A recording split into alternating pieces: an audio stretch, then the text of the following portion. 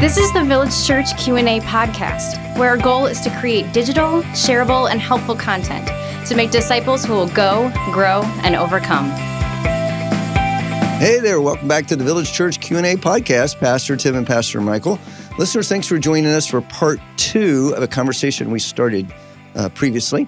And it was really about being hurt by your church leader and how do I forgive them? And we gave some practical beginning points, but then we ended with, well, what if my pastor responds negatively to my hurt? In other words, it doesn't go well when I have that conversation of, let's talk as brothers. Can we get through this? And there is a negative response from that church leader or pastor. Yeah, I think it's really important to diagnose in the moment why. Did you catch them at a really bad time? Like, for example, like if you come up to me right before I preach and say, I'm really mad at you, man. Don't you just love that? Sometimes my mind just is boggled. Would you come up to a batter who's getting ready to step into the batter's box and tell him some story about he's a jerk or that he's made all these mistakes? Last inning, you missed 3 balls that was hit to you. Oh, by the way, step in the batter's box and hit a home run. Any conversation is fair game for me, except for conflict resolution personally, especially when you're like opening up the conversation for the first time. I could literally talk about ministries. Like my brain doesn't get too distracted. But there is like one category that just stunts my whole world is if I really hurt somebody, I hate that feeling. And it sits in my brain and I'm like, so like there's a time and place for it, but maybe you got them in the wrong time. Or maybe you're diagnosing, wow, I really tapped into a sore spot. I'd love to say I don't have them. Most people do. Right. For some people, it's respect. For some people, it's not being understood. For some people, it's just, they have a sin of overcompensation and they have a sin of needing to be perfect. What I'm doing is putting the burden of sin likely on the pastor if they're responding negatively. And one of the things that I do with all of our staff and myself is if you or I or we, if we don't respond in a way that speaks to the heart of somebody, that's on us. Yes, it is. Maybe we did the best we could, but it's our job to know better. And that's a tension there. And so what's really hard is when the pastor is dismissive. You don't know what you're talking about, or you're this, or it's fine, it's not that big of a deal. Like to be dismissed is really, it's annoying, But if it goes bad, diagnose why it went bad. Maybe they haven't eaten. And maybe in the middle of it, they say to you, you know what? I'm really grouchy right now. I love you. I don't know why I'm responding like this. Can I go eat and we can talk? And then we come back and talk. Sometimes people aren't even aware of it, but I think there are different categories, And so there are some bad responses that leave you saying, that stunk. I got to figure out what to do with that. There are some responses, though, that leave you genuinely insecure, genuinely wounded, genuinely like, I'm mad. That was unjust. That was just ungodly. You have an opportunity at this point. The opportunity is, number 1, act like it never happened, hold a little bit of grudge, never trust them again.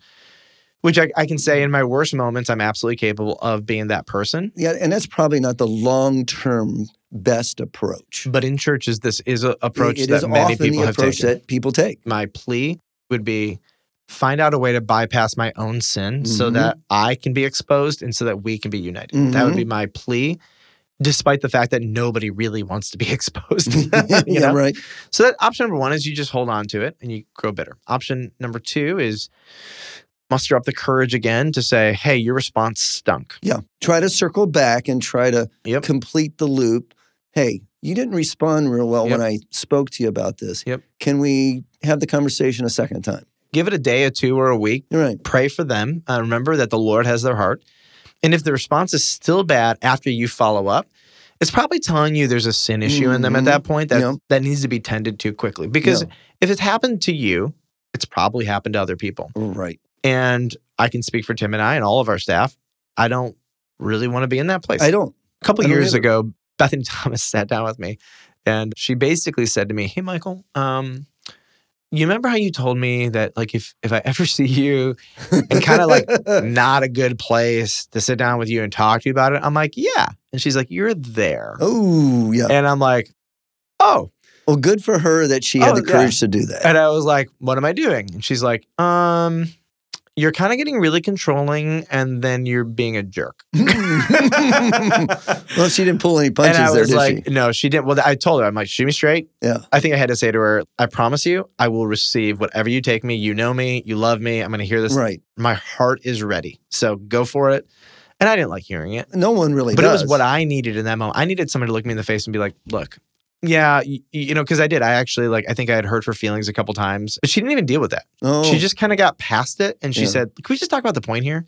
You're kind of getting controlling and being a jerk. Mm-hmm. And that's what I needed. And automatically, the Holy Spirit just brought to my mind, I think 10 instances in the last month or so where I kind of took it for granted. And I wasn't the most kind. And I was probably too critical of some things. And in that moment, I was able to say, I'm sorry for at least what I was aware of. And in that moment, she also knew, okay, the Holy Spirit has him. Yes. You know, I did my job. Now I'm going to let the Holy Spirit finish this in him. And sometimes that's what we need. But sometimes when you come back again, we're still jerks. Yes. I would love to say that is not the case. I would, to date, I have not had to have the elders come sit down with me and say, we got somebody who says you've been a jerk multiple times to them. I prefer to just own it the first time. Yeah. But I'm not above it.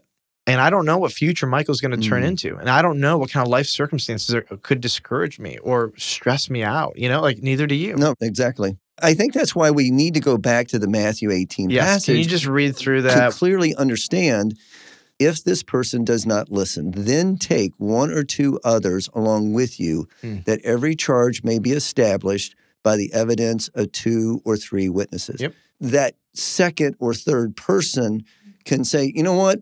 You're bringing a charge against your leader and they're not responding well, because it could be that you are in the wrong, not the leader in the wrong. Mm-hmm. So, sometimes it's both. Sometimes it's both. Yeah. But it enhances the importance of reconciliation. Yeah, absolutely. I think there is a very clear reason you don't jump to the next step and bring this church leader before all the elders. Right. You treat them as a brother first. Yes. There needs to be that medium level. Yep. I have personally seen in churches that not being utilized very much. It's interesting because I think what we're trying to advocate here is 2 things. Number one, it's when you're hurt, you have a responsibility before God. But what I also want to do here is elevate the expectation of our pastors to create context of safety around us that permit people to come talk to us, which is why, especially sometimes those closest to us that we're ministering to, volunteers, staff, doesn't matter, even to say one-on-one, hey, do you see any red flags in me? This was kind of a sensitive thing. You saw me in this thing. Did you see any thing in me that just wasn't great? What was it, This is something that has been at my heart for many, many years. And the listeners know. Michael, I want to talk to you about an issue that you have. Just kidding. Michael and I are 20 years apart. And I can tell you that when I started in ministry, the expectation for church leaders was they were put on a platform where they were untouchable by the congregation. And if the church leader, the church pastor, either behaved or treated the congregation or persons in the church in an ungodly or even an unkind way, that they were untouched and it was swept under the rug. So irritating. And the church member would be so offended that they would leave the church. And understandably, if your pastors are sweeping stuff under the rug, it's like, what do I even do here? And I'm so excited that over the years of ministry, we have now reached a new season in church leaders where the requirement or the expectation of you're a church leader, you are held to a higher standard. But you know what? We know you're imperfect. And there is this greater desire to reconcile as brothers and sisters first. And I am so thrilled that that is the culture at Village Church. So we're trying to do. And many churches have moved to that. Not all. It concerns me. In some ways, it really worries me about the longevity of that ministry and the hurt and pain that that style of leadership does to a congregation. It's not good. Yep. Well, let's not do it. Yeah, let's not do it. Well, I mean, we're going to hurt people. Again, I hope people hear the desire is not to hurt. I've never met a pastor who's like, I'm going to go hurt people. Right? Well, honestly, I've met a few that they've they've had their agenda, and it's kind of like the bull in the China China cabinet or China shop. Yeah. China shop, not cabinet. I don't think a bull can get in the cabinet, but in the China shop. And it's a little bull. Things get broken, and unfortunately we're talking about breaking people's hearts and lives. Yep. I want to come back to a bigger principle here, which is there's two big burdens. One is there's the burden on the person wounded to pursue reconciliation. It's a hard burden, And when you're wounded, you want to say, but I'm wounded. Like, you need to come to me. Sure. Sometimes that doesn't always happen, and sometimes people don't even know. Or sometimes they might know you're wounded, but they may think it's just a little deal, but it's a huge deal. Sure. But there's a burden. The burden and the expectation is on the wounded, but there's another burden, and the burden is on the wounder. And if you're a church leader, there's an expectation that you are going to be humble, mutually submissive. You will own things, but you will also not just appease somebody as a parishioner. Right. You will pursue reconciliation as a brother and sister in Christ. And I think that's really, really important. And I would say, okay, what if my pastor responds negatively to my hurt? At this point, you do need to go to Matthew 18. And one of the things I love is that you're not bringing an accusation against a pastor by bringing in a third party to help you deal with it. The accusation doesn't happen until after you have an unrepentant pastor. That's right. And Paul tells Timothy that you need to have 2 or 3 witnesses on this. Well, guess what? When you follow Matthew 18, not only do you have the person offended initially, but you have the mediator, and now you have your 2 witnesses. That's right. So like this whole process actually protects you, protects the church, and gives, the leadership the accountability they need. So let's shift gears, because Tim, we've answered the question, how do I really forgive a church leader who hurt me, right? That's talking about that burden on the person who's been hurt. What if my pastor responds negatively to my hurt? That's today. And that's very real. Yes. And the hope is we're going to give somebody a Matthew 18 tool to say, bring somebody else with you and have a candid dialogue, right? Yes. But what if my pastor won't change? So let's come back next time. And let's really go after that. That after the circle back, it still is not going in a positive direction. Yep. And unfortunately, this is real. It is. May we never be this person. Amen. Amen.